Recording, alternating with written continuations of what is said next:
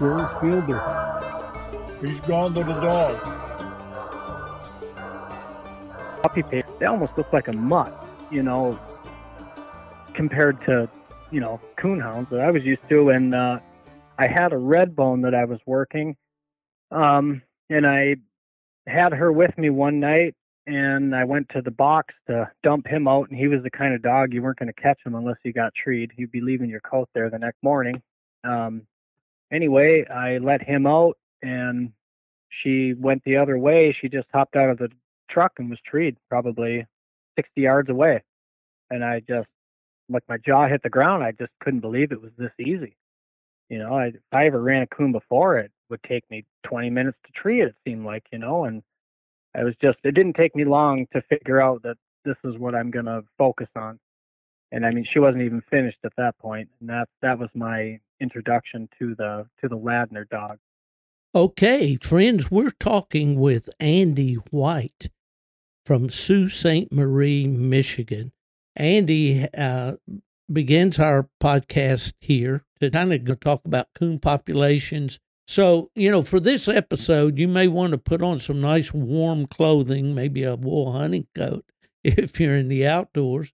Add a log to the fire, grab something warm to drink, hot chocolate or a good strong cup of coffee, and we're going to coon hunt Yooper style here for the next few minutes. Andy, I apologize for this technical situation that continues to plague us, but we're going to kind of go back over some of the things that you and I were already talking about when I discovered that we weren't getting it recorded the way that we should. I will tell our listeners that I met Andy through Facebook Messenger when he wrote to say that he enjoyed the podcast. And of course, I thanked him. And he told me about his dogs and sent me a video, which I really enjoyed. And I want to talk to him about that as well. And he kind of stroked my ego a little bit by asking about the cur dogs that are back in my family history that my dad and his brother hunted in Tennessee when they were young. Andy, it's kind of like deja vu all over again here, but I want you to give our listeners a short bio about you, about your family, about what you do for a living with my apologies, my friend. That's okay. Thank you for having me. I live in the north, Sault Ste. Marie, Michigan. I'm 36 years old. I've got two girls. Adeline is 12 years old, and Harper is 5. And my wife's name is Michelle, and I am a farrier, a horseshoer, and I also farm full time. And that's pretty much my life. That sounds like a pretty full life for sure. Does the wife tolerate and the kids enjoy the hunting activities? Yeah, my oldest daughter, she really likes to squirrel hunt. She wishes I'd probably take her out. We haven't been out yet this year.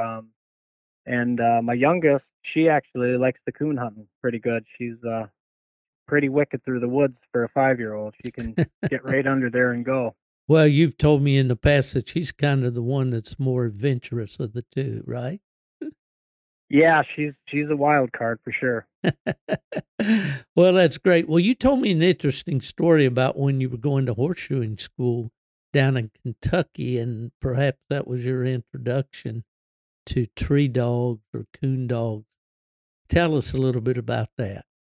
Yeah, the first time I heard hounds or tree dogs, I guess, there was an old distillery behind the school. I went to school in Mount Eden, Kentucky, at the Kentucky Horseshoeing School, and it was like an old elementary school. And if you walked as the crow flies, it'd be northeast of the school down into a holler, and you go back up another little hill. There was an old wild turkey distillery, and us kids used to climb up there, and there was like barnwood beams that they would roll the barrels on.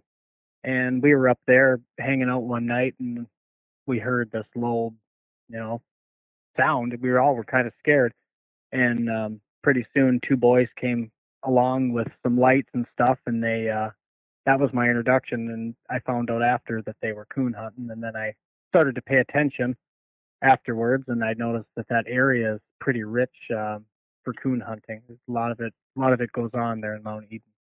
Well, Kentucky, of course, is kind of the fountain of the hound hunting in this country. Pioneers that came over, the settlers, all had dogs of one kind or another, but the famous fox hunting family, the Walkers and also the Maupins and those famous names in hound hunting history, were fox hunters there in Kentucky. So that's long been a heritage in that state, and it continues to be one of the leading states for coon hunting in the country. You mentioned that you thought that these what kind of dogs were these guys hunting? I think now looking back at it, I believe they were the Gaskins, and I'm not sure if I'm saying that right or not, but they looked like blue ticks, but they were the ears were like as long as the real old school black and tans, and just probably 100 plus pounds, I would say. Right. Well, these guys were pretty old school, I guess. About what year was that? Do you recall? It would have been probably 07. I see. Okay. Well, those guys, yeah, if they were hunting the Gascons, I would say they were pleasure hunters. Those dogs were pretty much, I'll get in trouble for saying this, but I believe the stereotypical Gascon is more of a trailing hound, deliberate trailing hound, maybe more so than some of the blue ticks that we might see in the competition hunt. Although I'm sure some of those hunters would argue that they do tree coons and they tree them off of bad tracks. And also, well, it's kind of interesting. Well, you really did a 180 from your first experience being with Gascon hounds and then moving to these Ladner blackmouth cur dogs. I want to talk to you about those dogs in greater detail as we go along here after your introduction that you made there at the beginning of the podcast. But what's it like to hunt tree game in the UP of Michigan? What methods do you use? How do you go about it? Tell us about the conditions a little bit. Just an overview on all that. Yeah, when I'm hunting my dogs, I'll either road them or rig them. I typically will rig them more than I road. I'll road them for probably a mile or so just to let them go to the bathroom and get, any energy out, and then they go up on the box. And, if there's a small piece of woods or something, I'll walk it and let them hunt. They'll go 300 yards, come back to me. But there's a few reasons why I do that, and one reason is big chunks of woods. We hunt some chunks of woods that there's thousands and thousands of acres of land, and I really don't want my dogs going too far to start a track. So that's a lot of the reason why I rig them. I can judge how hot the track is by how those dogs rig, and if you hunt them long enough, you can tell. So when I'm rigging, I want a fairly hot track. And the other reason is the wolves in our area. I don't want my dogs getting too far away from me.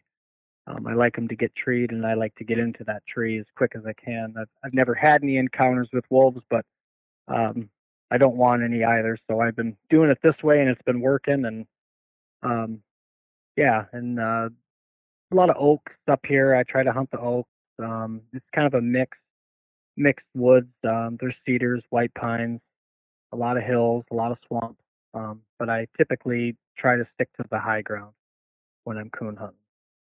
I see. And you mentioned the wolf there, and we've discussed this in the past about the wolves, and your idea maybe that these cur dogs by their nature, the way they hunt, perhaps their voices and whatnot, make them a little less vulnerable to the wolf.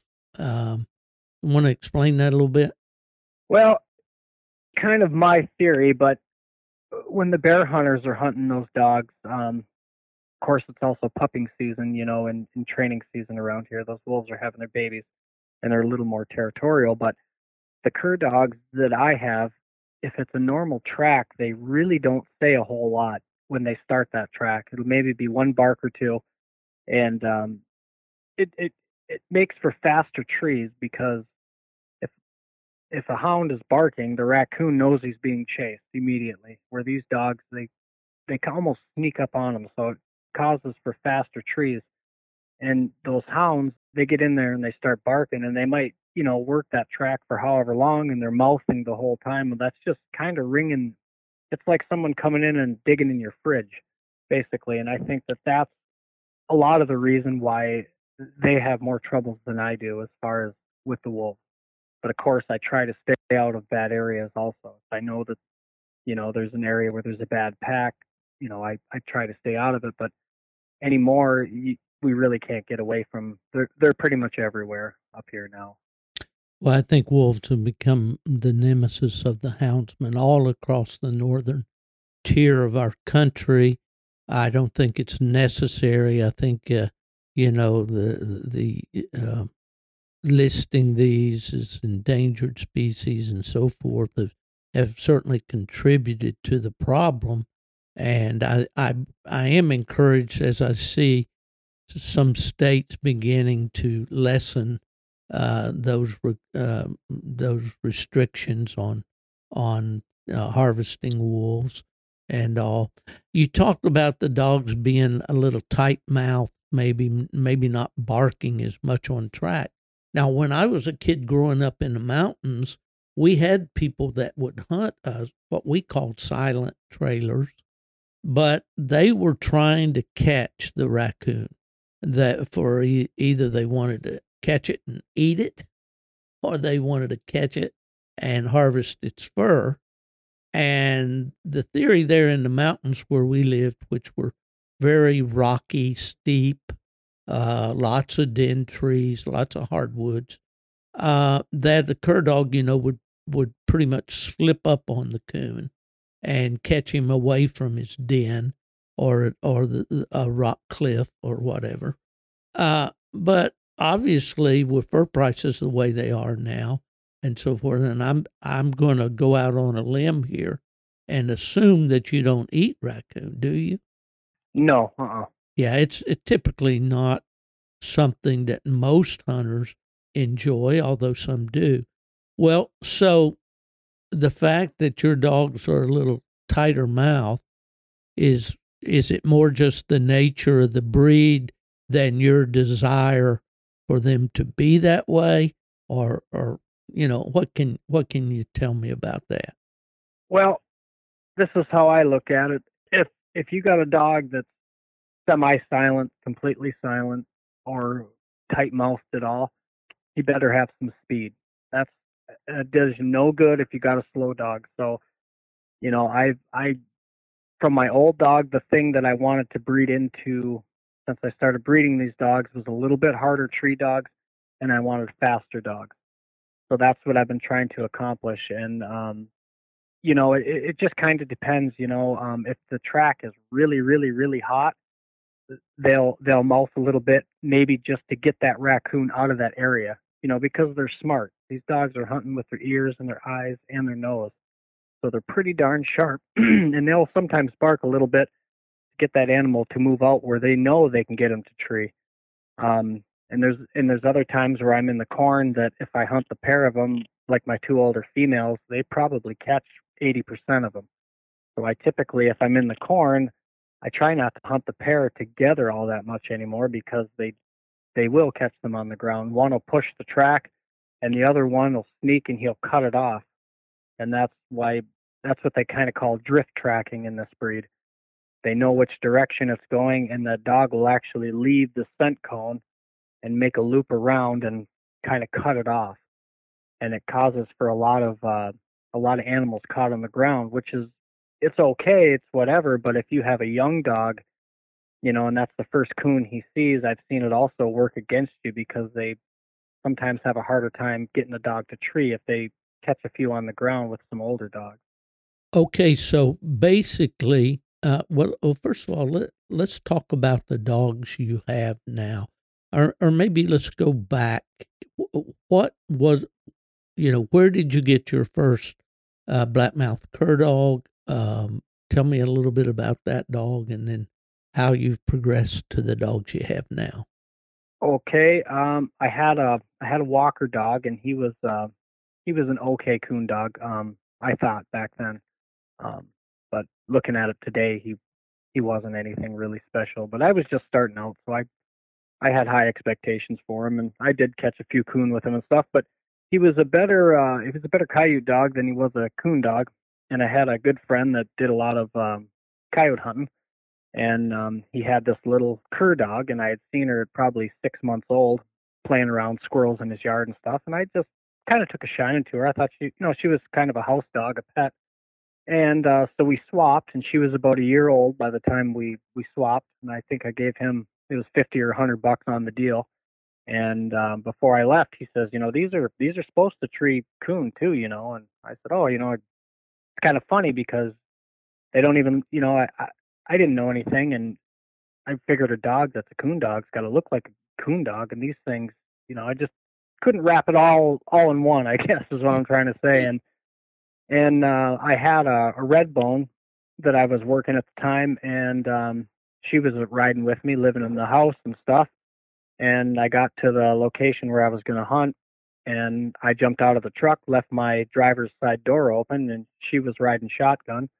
And I went to open the dog box to let the red bone out, and she snuck over and got treed 50 yards away. And that was kind of, I never knew it could be so easy, and it didn't take me long to realize that that's what I wanted to hunt. And she wasn't even completely finished at that point. She was just a young dog, and it was pretty impressive.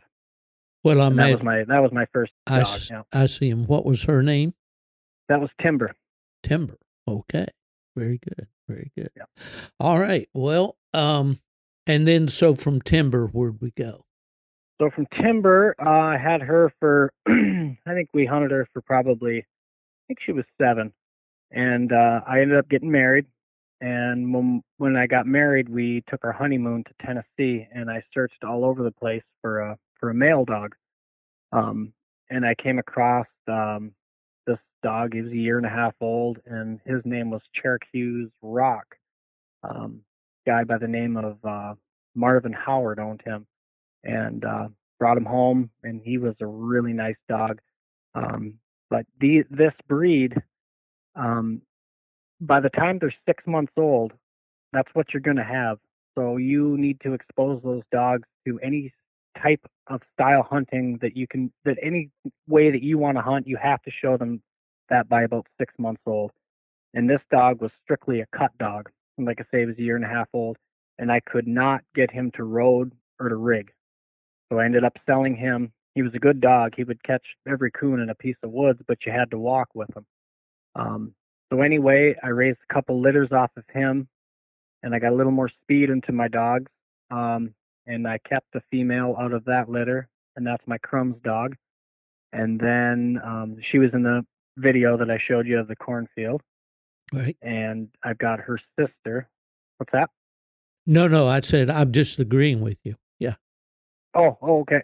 And then I bred to a dual champion that Lloyd Frisbee owned, and he was an NKC and a different, I don't know the other organization, but he was a night champion, squirrel champion, and that dog's name was Bud. And I got a litter out of my old Timber dog and Bud, and I kept a female out of that. And so that's the 2 older females that I've got now that are finished out pretty nice dogs. Well, now there is a difference between the Ladner blackmouth cur dog and just the blackmouth cur dog. Is there not? Yeah, there's all kinds of different families that they have came from. Yeah, and these are the Ladner blackmouth curs, but there's two types of different registries, and actually I've got some in front of me right now. But some say yellow, and some just say, like I'm looking at this one right now, this female Ladner blackmouth cur, and then I've got others that say yellow. And I don't quite, I'd be lying to you if I told you I understood how that works, but I'm going to try and sum it up the best I can. That you cannot get a yellow dog from two yellow dogs. Some of these dogs are red, some are brindle, some are black, but they're typically the old foundation dogs that L.H. Ladner, that's the guy that first registered these dogs, and they were the first blackmouth cur ever to be registered. He really promoted these yellow dogs, and that's what all of mine are the yellow dogs. I see. I see. Coloring anyway. Yeah. But the two I've got here, these two pups here, they're just Ladner. They don't say. I'm looking at the papers right now. They don't say yellow on them. And those papers are with which registry? This is NKC. I see. National Kennel Club. All right. Well, what other colors do they come besides yellow? Oh, just about any color you can think of. The most common is a yellow. Bud, the dog that I bred to, he was like a two-tone color. He was red, and then he was like a milky. Trying to think of that color. Buckskin. Buttermilk. Buttermilk. I would guess you'd say. Mm-hmm. Yeah. And they call those dogs a ghost face when they're two-tone like that in the Ladner breed. And this Shiver female that I've got, she's two-tone like that. She's yellow on top, and then she's white underneath. And then Crumbs, she's what they call a golden eye.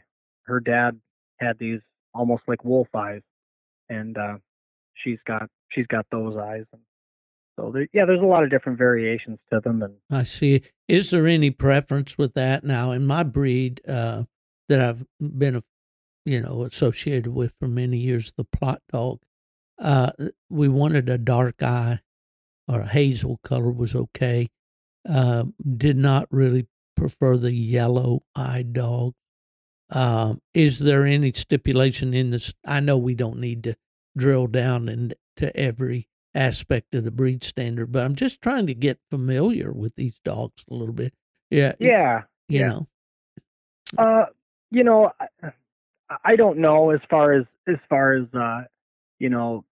what I look for.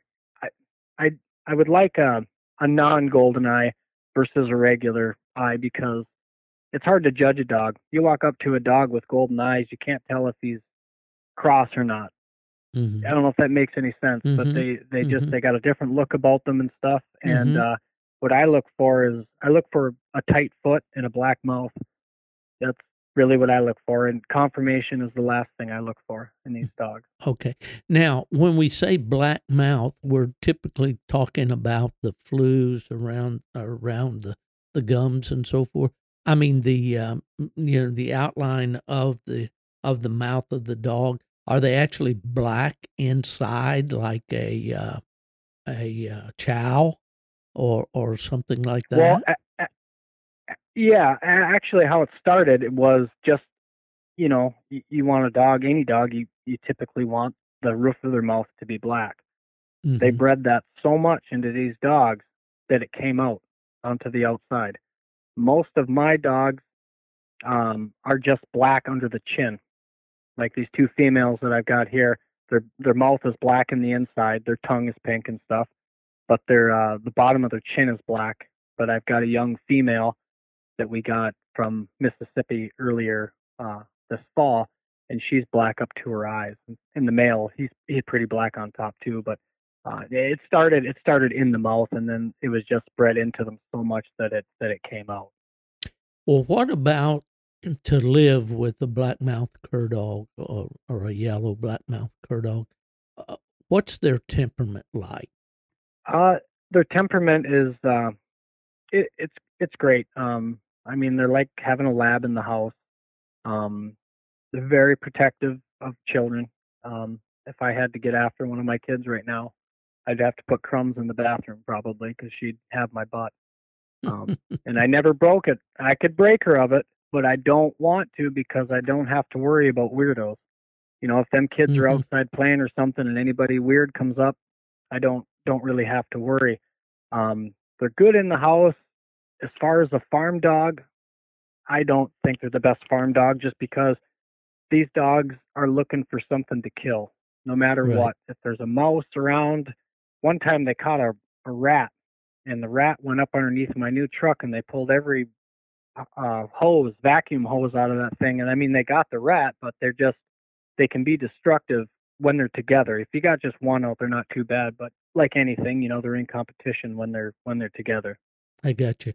And I'm assuming, well, I know this because I've seen your videos. They're very athletic, aren't they? Yeah, yeah, yeah. I want them built like how I'm doing this. I've kind of doing my own thing and trying to perfect things as I go, and making better dogs, not more, kind of a thing. And I want a real deep rib cage, like almost built like a cheetah. Um, and I don't want a big dog. I like these dogs, at a maximum, these females at about 55 pounds. And the reason why is they're faster than anything on top of it anyway. But you start getting a bigger dog, and I just find that they're just not as fast, not as agile.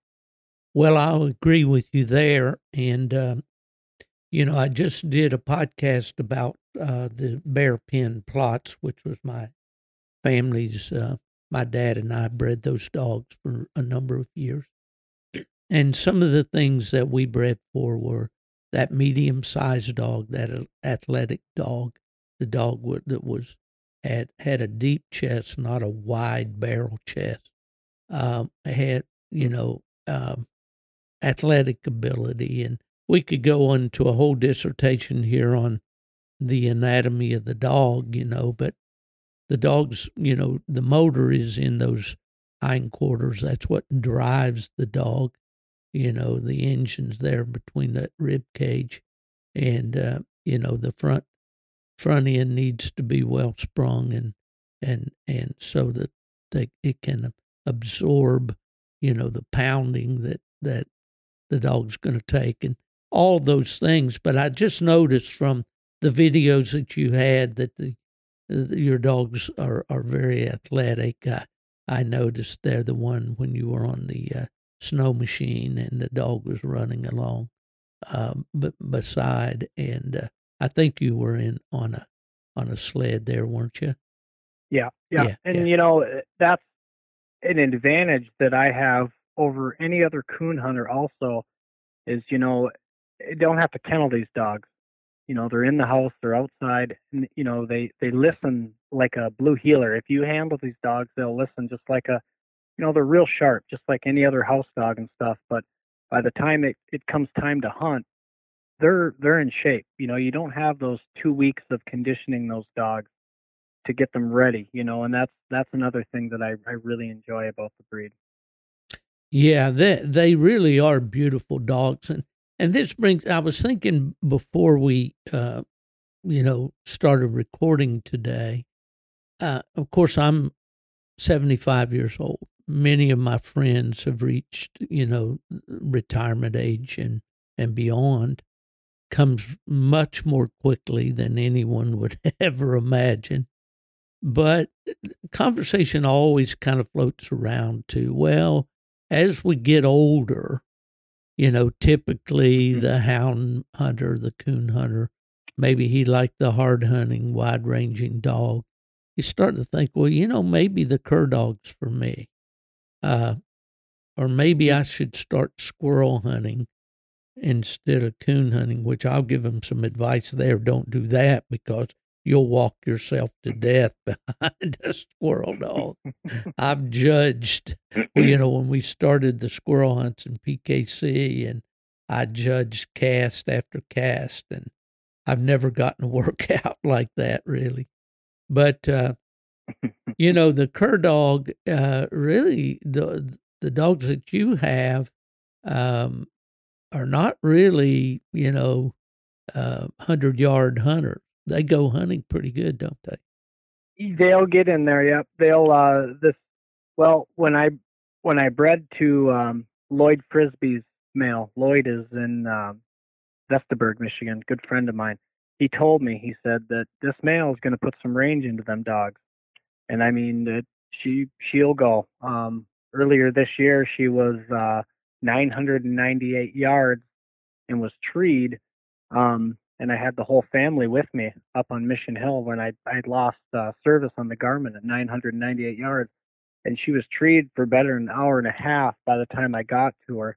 And she's just a little bit different. You know, she'll if there's nothing in the area, where most of these dogs that I've had, they'll come back and you just know, you can tell by that let's go to a different spot.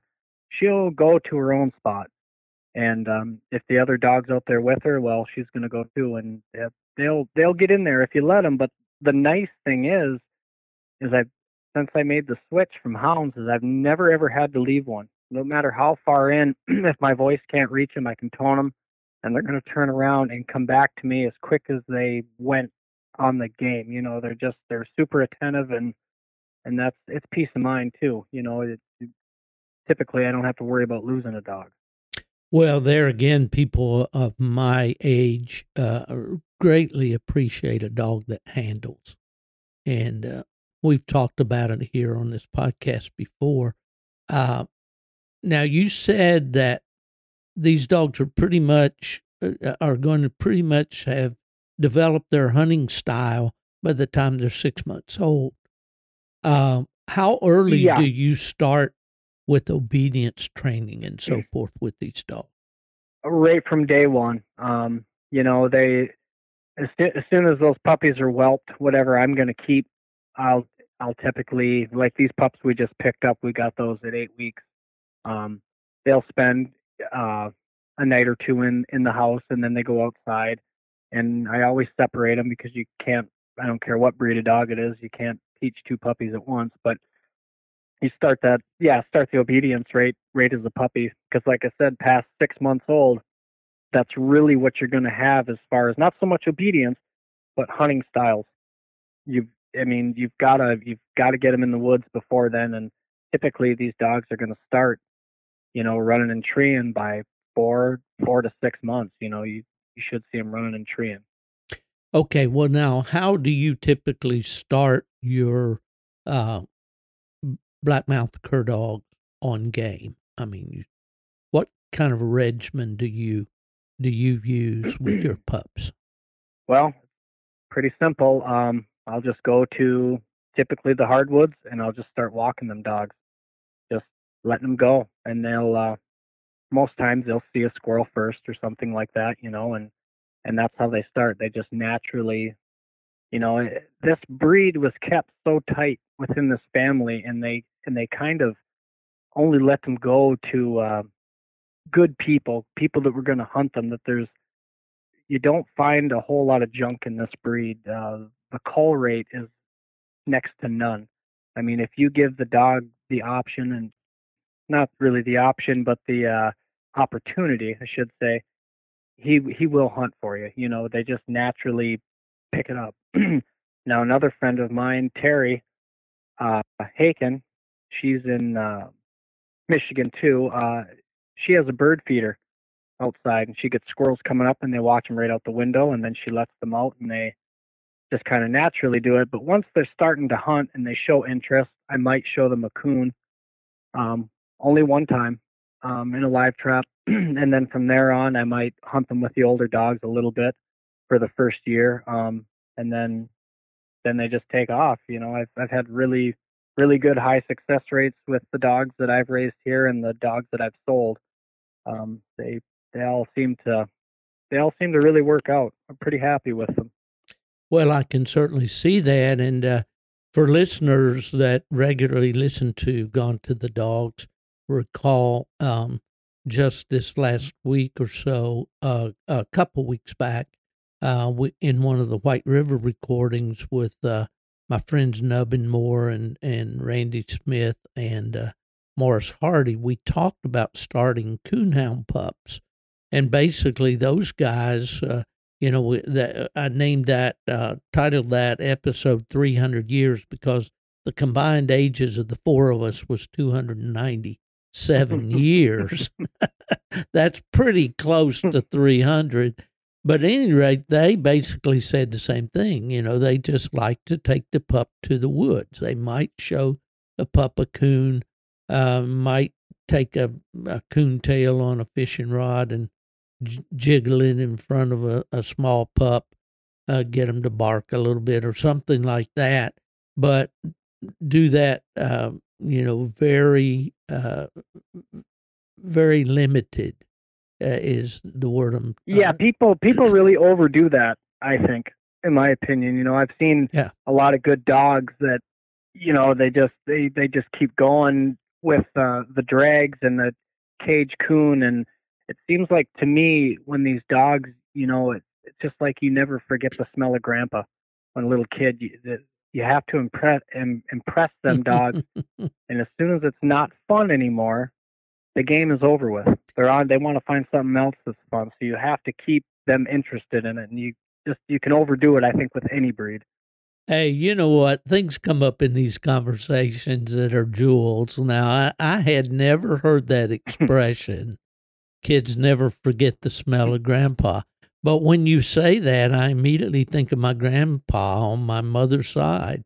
The first thing that I think of when I think of him was his mouthwash. He always smelled like Listerine. And, my grandpa smelled like Absorbine. I see he'd been working. He had on those sore muscles, I guess. Yeah. Mm-hmm. Oh, that's great. That's a jewel right there. Well, we've established then that these dogs take training pretty quick. They're obviously smart, that you need to kind of start them off early so you can kind of imprint them, so to speak, for the type of hunting and so forth that you want to do. Well, let's get into this discussion just a little bit about the differences, and we'll use your experience. And I know it's not all not all conclusive, but you have an English coonhound that you recently acquired, right? Yep. Tell us a little bit about him. Well, he was a dog that he came across Facebook, and I know a little bit about English dogs because I'm the only person around here that has cur dogs. So I've hunted with quite a few people with other hounds and stuff. In the English breed, there was 3 English dogs that I'd hunted with, and they were the closest to a cur as far as intelligence and how they hunted. And I really kind of like them. And I never had the opportunity to own one, but I kind of followed the breed a little bit. And this dog came up, and a young man owned him, and he was up in Baraga. So you think the coon population is bad where I'm at, go up there a little ways, and it's as bad or worse than where I'm at. And this dog came from Virginia originally, and he went to from Virginia. He went to I'm trying to think of the place. Anyway, it's a guy that trains dogs in Flint, and he was really well started. I talked to the man and stuff on the dog, and very well on his way. And then this young guy got him, and almost, it was almost like looking into a mirror when I talked to him. Is he had the dog, running off game a little bit. He didn't know where to start. He wasn't a coon hunter. So the dog was a little bit screwed up. And so I brought him home and got him going on the right path. And I think he's going to make it. I think he's pretty nice to look. He handles real well. Well, what basic difference do you see in the way he hunts and the blackmouth cur dogs that you have? Intelligence was a big thing. Them curs, they don't forget. They think about the past, present, and the future all in one setting. It takes a good coon to outsmart them once they get going and they're settled in. I wouldn't say his nose is much colder than these guys. At least I haven't seen that yet out of them. Typically, hounds do have a little bit more of a colder nose from what I've seen of them. Um, but it's kind of hard to tell yet on the dog. He's just a 3-year old, and he hasn't had a lot of justice done to him in the last couple of years. But he hunts with his nose, and them curs, like I said, are hunt with their ears, eyes, and their nose. And yeah, I mean, yeah, I like listening to him bark. I know that. That's one thing I do miss about the Yeah, hounds. That's for sure. the one thing. Well, you mentioned, intelligence, and I think that I had a website that was called plotdogs .com. And this was kind of back when the internet was really getting cranking and so forth. And I built a page actually with some help from a real web designer. And I had a message for him on there. And I ran a poll. And I listed 10 different characteristics of a hound and asked the viewers or the users, which to rank these, in other words. And invariably, and when you ask this question of hunters or hounds people, they'll say intelligence is the most important trait that you need in a dog. And I think that has many applications. Can the dog absorb the training, understand and absorb the training that you're giving the dog? Does the dog have the intelligence to figure out, just because his nose is telling him there's a scent trail there, can he figure out which way it's going? Um, does he know where to go to look for his game? Does he know how to locate on scent, or perhaps when to lay up? And that he has to have the tools, but he also has to have the smarts to apply those tools to getting the job done. The old saying is, we don't pay a mechanic $100 an hour for turning a screw. We pay him for knowing how much to turn the screw. And that's kind of a, I think back to a dog that I had named Bronco. He was a plot dog. I mentioned him in the podcast that's airing this week as we're talking. Bronco was an extremely smart dog.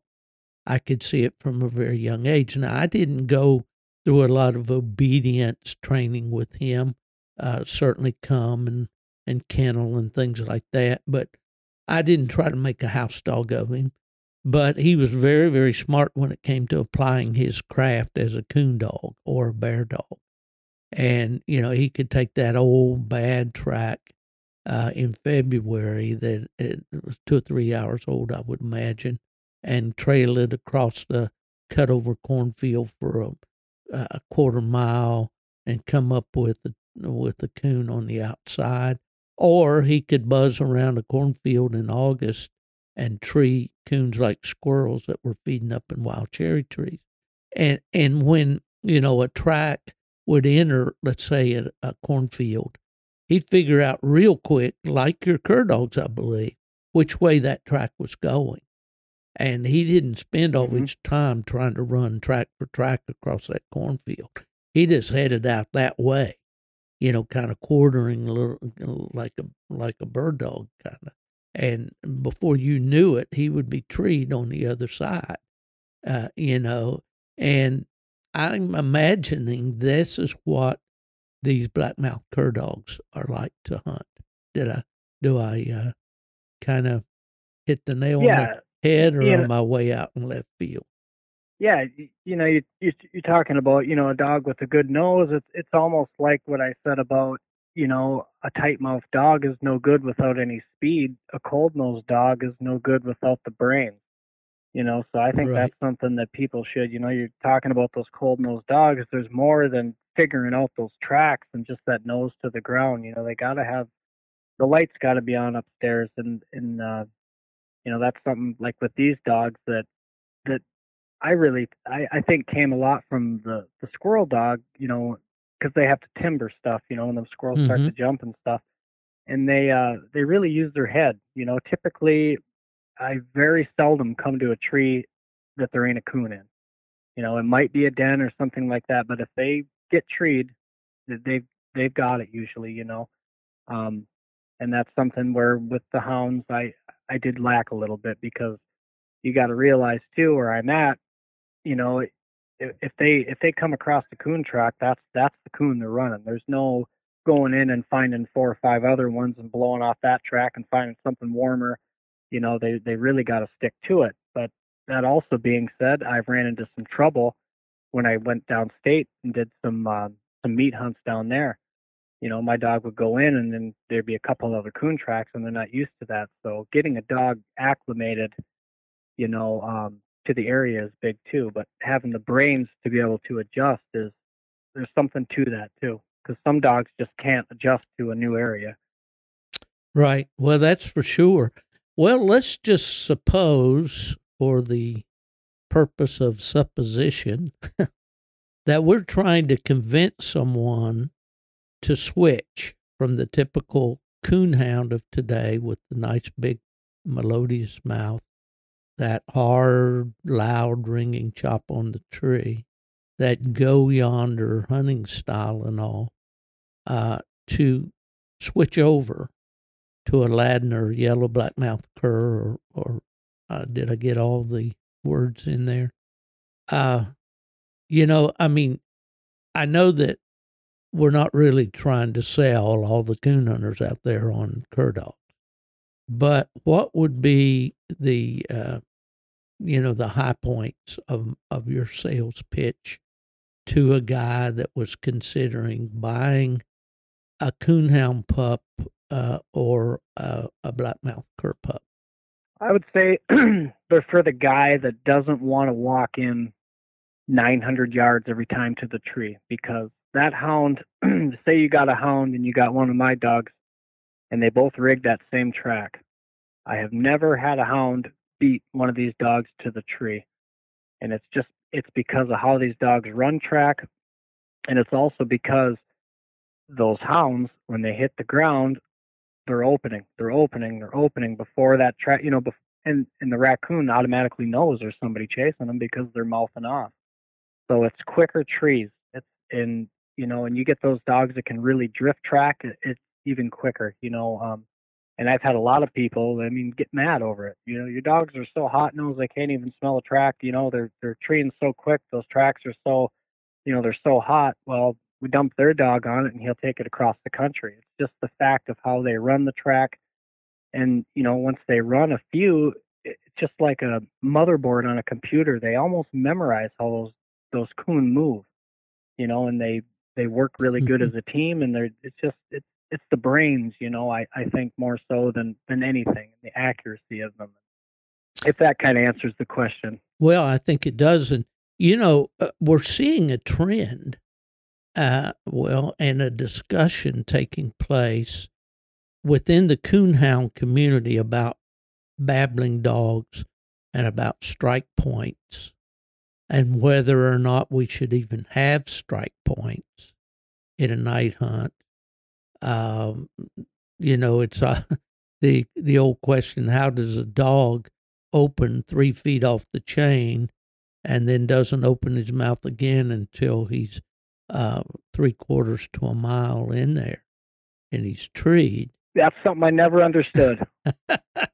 Well, I think I do understand it, but what I don't understand is why other people don't understand it. But, and if we get to the point that we don't have strike points in night hunt, wouldn't these little dogs just be ideal? I mean, man alive, if you go, and I see that, UKC, all the registries are basically kind of getting away from this thing that the dog got to be open on track.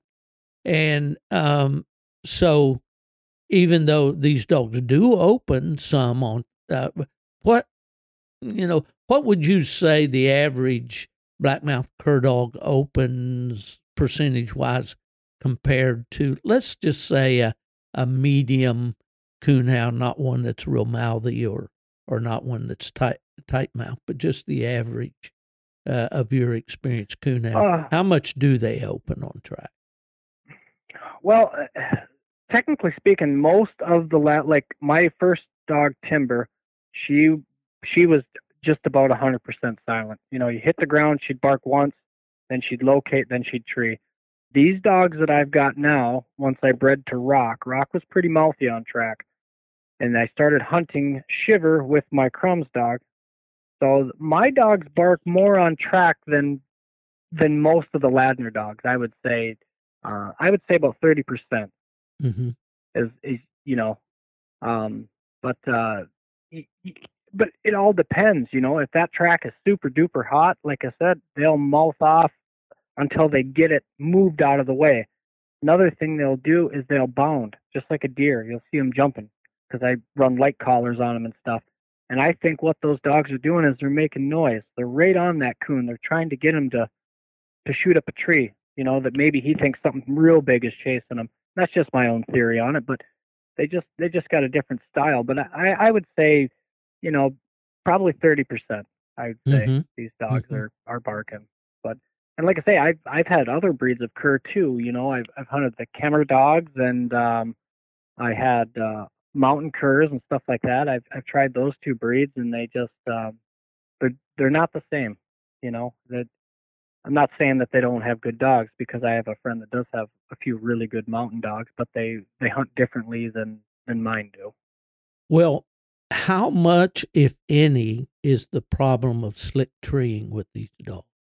It's really almost non-existent, and I'm not trying to toot my own horn, but I mean, if you don't see a coon up there, you better start looking, because it's not very, you know, they might have a hole in the tree or something like that, but I would say 90%, you know, there's if they're treeing, there's a coon up that tree. But like I say, they've only got the one to run too. You know what I mean? And they better do a good job on it, because a good dog in this country, you know, I can average two to 5 a night. Every night I go out, I pretty much can get 2. But I've had the nights where I'll get 11 or 13 too, you know, if they're really moving or something. But it's big country and stuff. But I don't want them to screw it up, you know. But no, they're pretty darn accurate little dogs, I think. Well, you know, I've seen the situation in southern Michigan where dogs came, let's say, out of the mountainous areas of the southeast or wherever, and they'd come up there and they would have trouble settling on a tree because of the number, you know, the abundance of coon. You know, if they were a dog that liked to check a tree out thoroughly before they treed, you know, make a big circle around or whatever, chances are they may find another track. And then they, you know, if they take that one, you know, it's difficult for them to stay treed. I've found, you know, growing up in the mountains where coon were extremely scarce, I found that our dogs were a lot more accurate, you know, but that's a lot in the breeding too, because that same bloodline of dogs, when I took it to Michigan, you know, they didn't have any trouble treeing because they liked, you know, they wanted to get their teeth in the game. Now, that brings up the point about the blackmouth cur dogs as well. They are pretty gamey, aren't they? Very gamey, very gritty. Almost, this one female I've got, she's almost overly gritty. Yeah, I mean that. And I'll tell you, with the breeding that I've got going right now, when these puppies start, they are about the trashiest thing you'll ever see. I mean, they will chase anything that runs away from them. This last dog I had here, she chased a mallard duck across this 80-acre hayfield, back and forth and back and forth. And I just let them do it. You know, you can break them off that stuff later. You know, let them hunt, let them, you know, it's, but what I wanted to say about this area too, I've seen really good dogs. Just in mind, I had a friend that he went to Indiana and he tried this powerhouse Walker dog, and I mean, she was a coon dog, and he brought that dog up here, and she trashed off for probably a good 2 weeks. And it's just, you go from an area where the first track you come is a coon to an area where it takes 4 hours to find a coon track, and that was an old dog, a good broke dog. And it's just this area can really mess with the dog. And she finally did settle in, but there is the dog. I've seen dogs come up from downstate that just cannot hunt this ground. They just they can't adjust to it. There's some dogs that can adjust good, and there's just some that I've seen that just never really were very good up here. Well, I think that maybe has to do with heart and desire in a dog. Whereas, your dogs are used to hunting where game is more scarce. And I say game, I mean fur bears, coon primarily. And they're just determined that they're going to find a coon. Yeah. And they kind of just ignore all this other stuff, where the dog that's used to the easy coons, we call them, they hunt in these coon zoos in the south. Almost southern, lazy. Yeah, I see what you're saying. So they get lazy about it, and and I've seen that. Another thing I wanted to talk about just a minute, and back up to rewind to the idea of hunting these dogs in competition.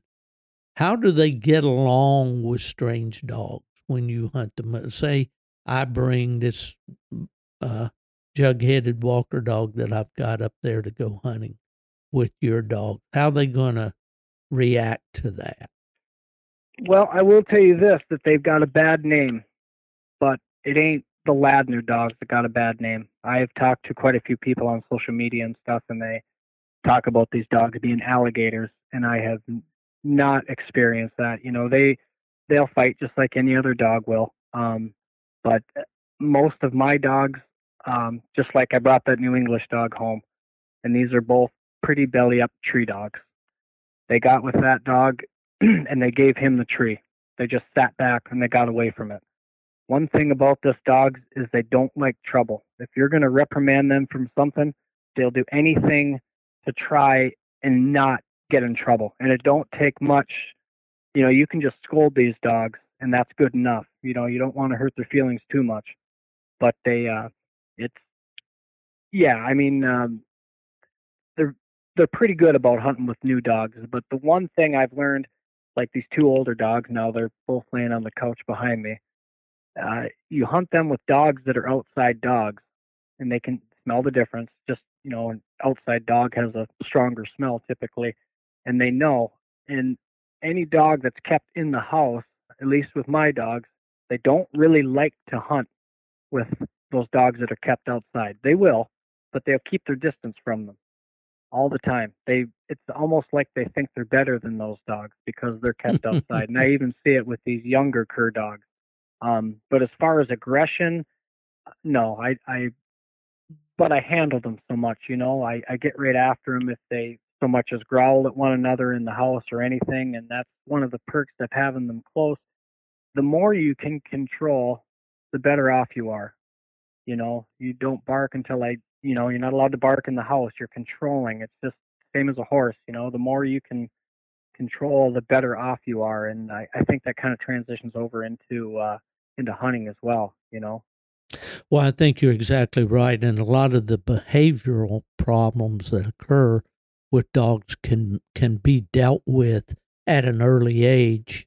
Puppies that want to fight over the food bowl, or excessive barking. And that's another thing about in the house. When someone rings the doorbell or comes to the door, are they of the nature to bark, or do they do they? Yeah. Mm-hmm. They're a watchdog. I mean, a darn mouse could fart outside and they'd be barking. I mean, they're so attentive to what's going on. Like you say, they're bred for those ears too. So any strange vehicles, other than a Dodge Diesel. If a Dodge Diesel goes by, they don't pay no mind to it because that's what I drive. I see.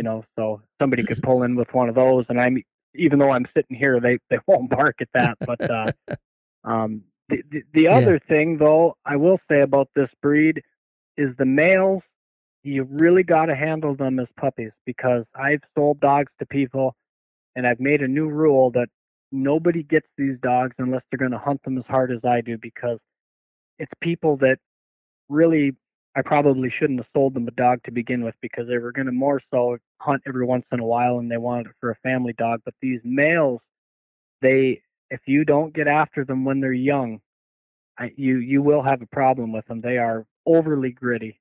And like I tell people, I had this one guy, he's got a really good litter mate to my shiver dog, and he was showing aggression towards other dogs and stuff. I says, you get after him for that. He says, well, I don't want to take the hunt out of him. I says, you are not going to take the hunt out of that dog. No matter what you do, he's still going to hunt. Anyway, like I said about the whole 6-month thing, if you don't correct that within the 6 months, you're going to have an alligator. And I've seen it a few times in this breed, but only with the male dogs. And the people that had them were people with dogs and not dog people, if that makes any sense. Well, it does for sure. And back in the day at the registry, especially at UKC, when we had to deal so much with trying to defeat, breed-specific vicious dog legislation, and it really came down to how the dog is handled from puppyhood forward, and most of dogs' problems are people-related problems, and some dogs are just stronger dogs or more heavy-duty dogs.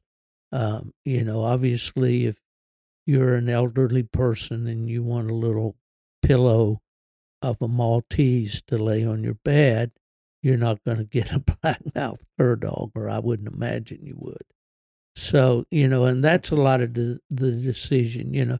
You mentioned a blue heeler in one of our conversations. My wife and I tried one, but we simply don't have the environment here for the dog.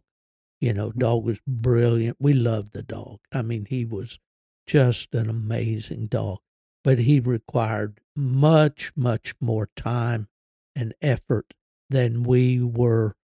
I won't say than we were able to provide him, but more so than we wanted to provide him and have any quality of life for ourselves, at our ages. Yeah. So I think that's what you got to think about. But, well, it's been a fascinating conversation, Andy. My goal is to get up that way sometime. It's such a beautiful part of the world. I love to go to Mackinac City, Mackinac Island. I love to go to the UP. There's a lot of trout streams up there that I haven't fished yet. And I sure hope that someday I'll get a chance to get up there and go hunting with you and your dogs. It just sounds like they're awesome, awesome dogs. And Andy, this has been a great conversation that I've very much enjoyed today. And I think we've given our listeners a good overview of the type of dog that you hunt and given them some information if perhaps they're considering a black-mouthed cur dog for their future. Do you think there's anything that we haven't covered today that we should have? No, I think we about talked about everything that I can think of anyway on them. Well, it's certainly been a lot of fun. I apologize for the gravel voice, but I guess that kind of goes along with the territory as we get a little long in the tooth, as they say. But as I said earlier, I really would like to come up sometime and see your dogs go, and hope you'll keep sending me the videos because they're very, very much enjoyed. And I'll extend the invitation to you if your travels ever bring you down to the Southland. You're certainly welcome to come by, and I'll show you the opposite end of the spectrum, and the extreme south, and just how lousy the coon hunting can be down here as well. But I hope that the new year brings you everything that you want it to be for you and your family and your horseshoeing and farming and your hunting with your dogs. Now, when will it start getting warm enough that you can get the dogs back out again? Well, I can squirrel hunt right now yet. As long as it's above 20 degrees, then squirrels will still be moving as long as we don't have a ton of snow. But typically when it starts to warm up, it'll be about the second week of May. Well, I want to ask you real quickly here about now you squirrel hunt these dogs in the daytime? Yeah, a little bit. We primarily coon, but I've started now for the first year and a half, 2 years, I strictly squirrel hunt them now, and then I transition them over to coon. I see. Now, do you have any issues with the dogs treeing squirrels at night? The one dog I do, but it's no big deal because they're flying squirrels. Oh, and if it's a flying squirrel, she'll just go about, right off the road. She won't rig them. It's only when we're roading. And she'll just kind of go up there and bark once and look at me, and you just ignore it and keep going. She'll go back out in front of you, But it can be discouraging if you don't know that that's what they're doing, and it did take me a little while to figure it out, but that is one downside. But most of them won't really mess with them much, but she likes to squirrel hunt, that one dog, as much as she likes to coon hunt. So. Well, it's been particularly entertaining and enjoyable for me to visit with you about your cur dogs, because growing up, I heard many, many stories about my dad and his brothers' escapades there in Middle Tennessee with their cur dogs, Pat and Mike. They squirrel hunted in the daytime, possum hunted at night, and occasionally they get a bonus coon along the way there. And just hearing about those dogs and hearing about the way your dogs hunt and their intelligence and all has, brought back a lot of fond memories for me. Friend, I really appreciate your time today, and we're going to cut this thing off. We've been at it over an hour now, despite our problems at the start.